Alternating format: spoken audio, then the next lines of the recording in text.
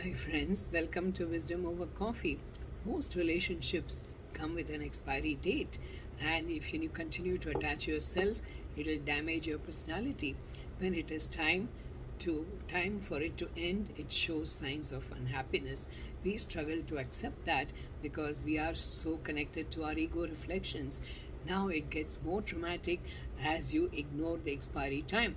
Relationships start giving us more stress and pain than happiness. You may have tried everything and yet not be able to get back to your footing you desire. It's time to move on in peace rather than questioning the causes, as the karmic relationship of debit and credit has come to an end. So the relationships just go away. We come into each other's lives to settle our accounts rather than actually enjoy the attachments. Karma is a floppy or a cloud that stays in your subconscious mind and it leads your life. So enjoy the changes, as it is inevitable that happens in life, and feel totally liberated and feel the peace.